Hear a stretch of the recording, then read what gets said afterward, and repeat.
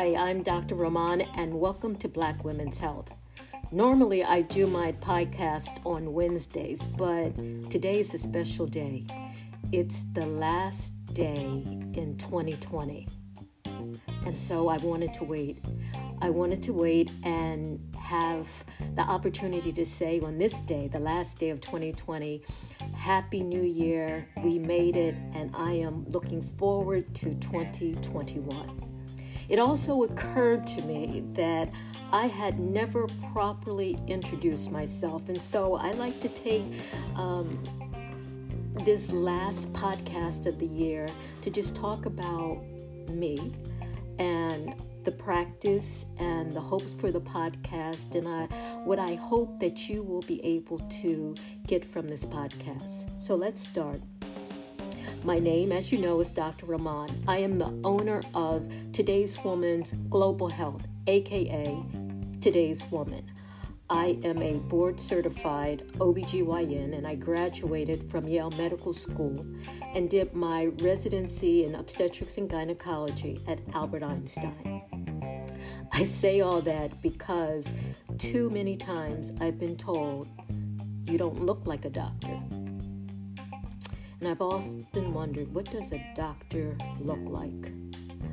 And so it finally occurred to me that my black skin gets noticed before my white lab coat. And so years ago, I stopped wearing a white lab coat. My thought is that if you can appreciate my clinical skills and my knowledge, then it really doesn't matter how I look. And I found that to be true for the majority of people, that they really ultimately don't care about how I look. They want to know, can I help them? Can I help solve their concern or their problem? And so what I now do is focus on female health issues. Now, I'm not really talking about women and high blood pressure or women and diabetes, although that's very important. We know that cardiovascular disease is the number one killer in females. I am focused on women's reproductive health, their breasts, pelvis, vagina, uterus, adnexa, pelvic floor health.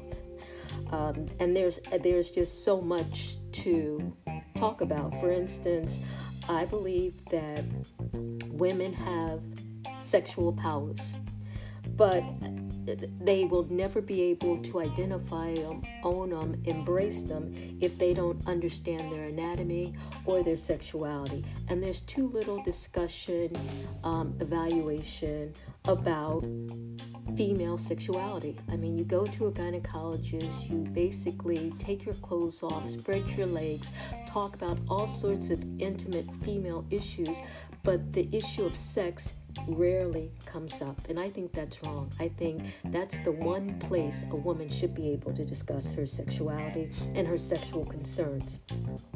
Speaking of sexual concerns, there's always an issue of a woman's reproductive options, and a woman has to know how to protect and preserve them if she chooses, and that becomes an option for women. And fertility in general becomes a big issue for women because too often school or work or other commitments have delayed her ability to proceed with childbearing. Or a woman is now faced with her own biological clock or the possibility of not having a partner at the right time. So basically fertility becomes an issue, and just during a woman's reproductive years. There are the ongoing regular concerns of PMS, sometimes called PMDD, or menstrual cramps, sometimes called dysmenorrhea, or abnormal bleeding. Women then progress from the reproductive years to the perimenopause in the menopausal stage. So there are a lot of female issues, and I say to women, bring me your female issues. I don't really need to see you if you're fine. I want to see you to help you deal with your female issues. And so today I have a boutique GYN practice. And what that means is it's small and it's intimate, and I get the opportunity to hear women tell me their stories. And I've heard some amazing stories, because ultimately it's not just her anatomy. It's not just about the diagnostic results. Treatment and management has to be tailored to the woman and where she's at to make sense for her. And so that's what I'm about. It's a small practice, and oftentimes it will just be me and the patient in the office. And all of this is possible because of automation, electronic medical records, technology. It makes it possible. Now, it's not perfect, and I'm always trying to tweak it, but it works for me. It may not be for everyone, and you get to decide. But this is the way that I want to practice, and this is the way I would want to be seen when I go to a gynecologist. And I have been in practice for now 30 plus years.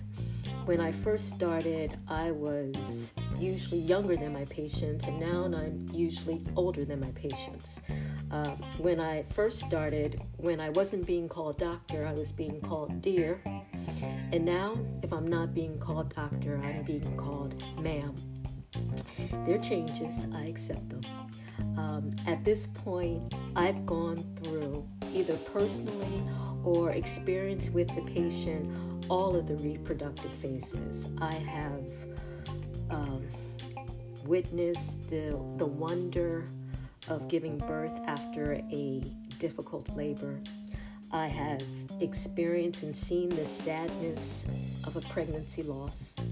I've also seen the frustration and the bother of menstrual cramps and the embarrassment of abnormal uterine bleeding, the truly disruptive nature of the perimenopause. And I will tell you, the joy of becoming a silver fox. I have so much to say about that. There have also been changes in healthcare over the past 30-some years, changes that I think are not good. And this is my personal bias that I'm sharing with you so that you will understand where I'm coming from. One, I think there's been a dumbing down of doctors. It used to be with Dr. Welby and Dr. Kildare that they would assess a problem and be able to come up with the diagnosis for the patient, and that that it always happened in a caring, sensitive way. Today, it seems that too often doctors are given algorithms, and their deductive abilities are not that necessary, and that a doctor's value currently is based on his or her productivity and patient star ratings. It's become more of a cookie-cutter medicine approach, or a factory line medicine. And the problem with that is when there's only one algorithm, it doesn't take into account the culturally competent care that a person needs to have in order to embrace treatment. My second concern with our current healthcare system is that the insurance companies are in control, and that's not a good thing. Let me give you an example. My mother went to see the ophthalmologist. He charged her $100 for the visit. He submitted the insurance bill, and the insurance came back saying, "Doctor, we know you charged $100, but all we will pay for this visit is $40. And of that $40, we will give you $30. You need to get the other $10 from the patient," my mother. Imagine charging $100, getting $40. What other profession allows this? What happened in healthcare? It's a real concern. Now, I'm not saying that you should feel sorry for doctors. For the most part, doctors today are employed by large healthcare systems which are able to give them an above average salary. I think the problem with that is that doctors have lost their power and become complacent and have not assumed the role of being a leader. My third concern with our current healthcare system is that it's not healthcare. It's truly sick care. It's about medications and surgery. And it's a costly healthcare system. And the problem with it being costly is that we're no healthier than any other country. In fact, when we look at the various healthcare parameters, we're usually at the bottom of the list when compared to other developed countries. So what I am saying is that I think we need to stop the madness. I don't want to be a part of a dysfunctional system. I want to focus on health. I want to focus on Black women because, one, I am a Black woman. Two, Black women are disproportionately negatively affected by so many health conditions, whether we're talking about high blood pressure or diabetes or triple negative breast cancer or fibroids or perinatal mortality, you name it. Black women are disproportionately affected, and we have to get to the root of this problem. And I truly believe that once we can identify the effective treatment for Black women, we can then extrapolate it and extend it to all women, and all women will benefit from this knowledge. So I am committed to health. I am committed to promoting the use of food as our first line of defense against disease, using food to help better our health. So that we can, whenever possible, avoid medications, avoid surgery. I am committed, and this is my commitment going into 2021, is that I want to be the real deal for women. I want to be able to give you evidence and research and studies and opinions that are not predicated on me generating a certain amount of revenue or a certain level of productivity.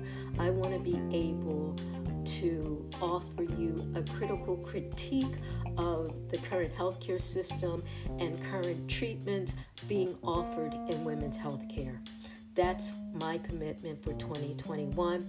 In fact, I am dedicating 2021 to the year of the fibroid. Fibroids because fibroids are a significant problem for a lot of women. It is estimated that the majority of women will develop fibroids across the globe.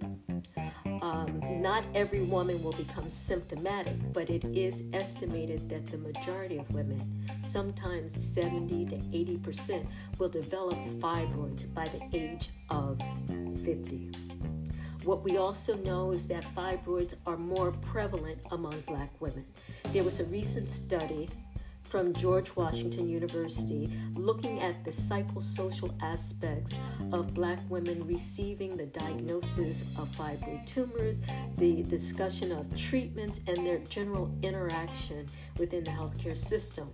It looked at the reluctance for them to have surgery and their concern for fertility, especially given the fact that they're often diagnosed with symptomatic fibroids at a younger age. There's just so much to learn, to yet learn, so much to share with you about fibroids that I am dedicating 2021 to the year of fibroids. I have a lot of projects coming up, and one will start January the 3rd, and that's being titled, Can You Detox Away Your Fibroid? And it's a 28-day detox program where you look at the issues of dysmenorrhea and menorrhagia and changing up your diet to see if it's impacted or how it's impacted. And then at the end of the 28 days, you decide, is this for you?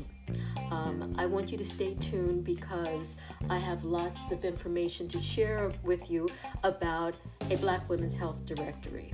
Stay tuned because we will be talking more about sex and sexuality and female sexual power, and we'll be even entertaining the opportunity for having speed dating for women over the age of 45. We are looking forward to a women's retreat, this COVID virus permitting, and I'm asking you to stay tuned to help me identify areas of concern or topics that you would like to have discussed and shared as we move forward throughout the year. We will continue to have interesting, dynamic, and stimulating conversations from other Black women sharing their experiences because we want to lift up each other together. And so I say, as we come to the end of 2020, we have so much to look forward to. Thank you for listening to this podcast. I appreciate you and look forward to 2021. Take care.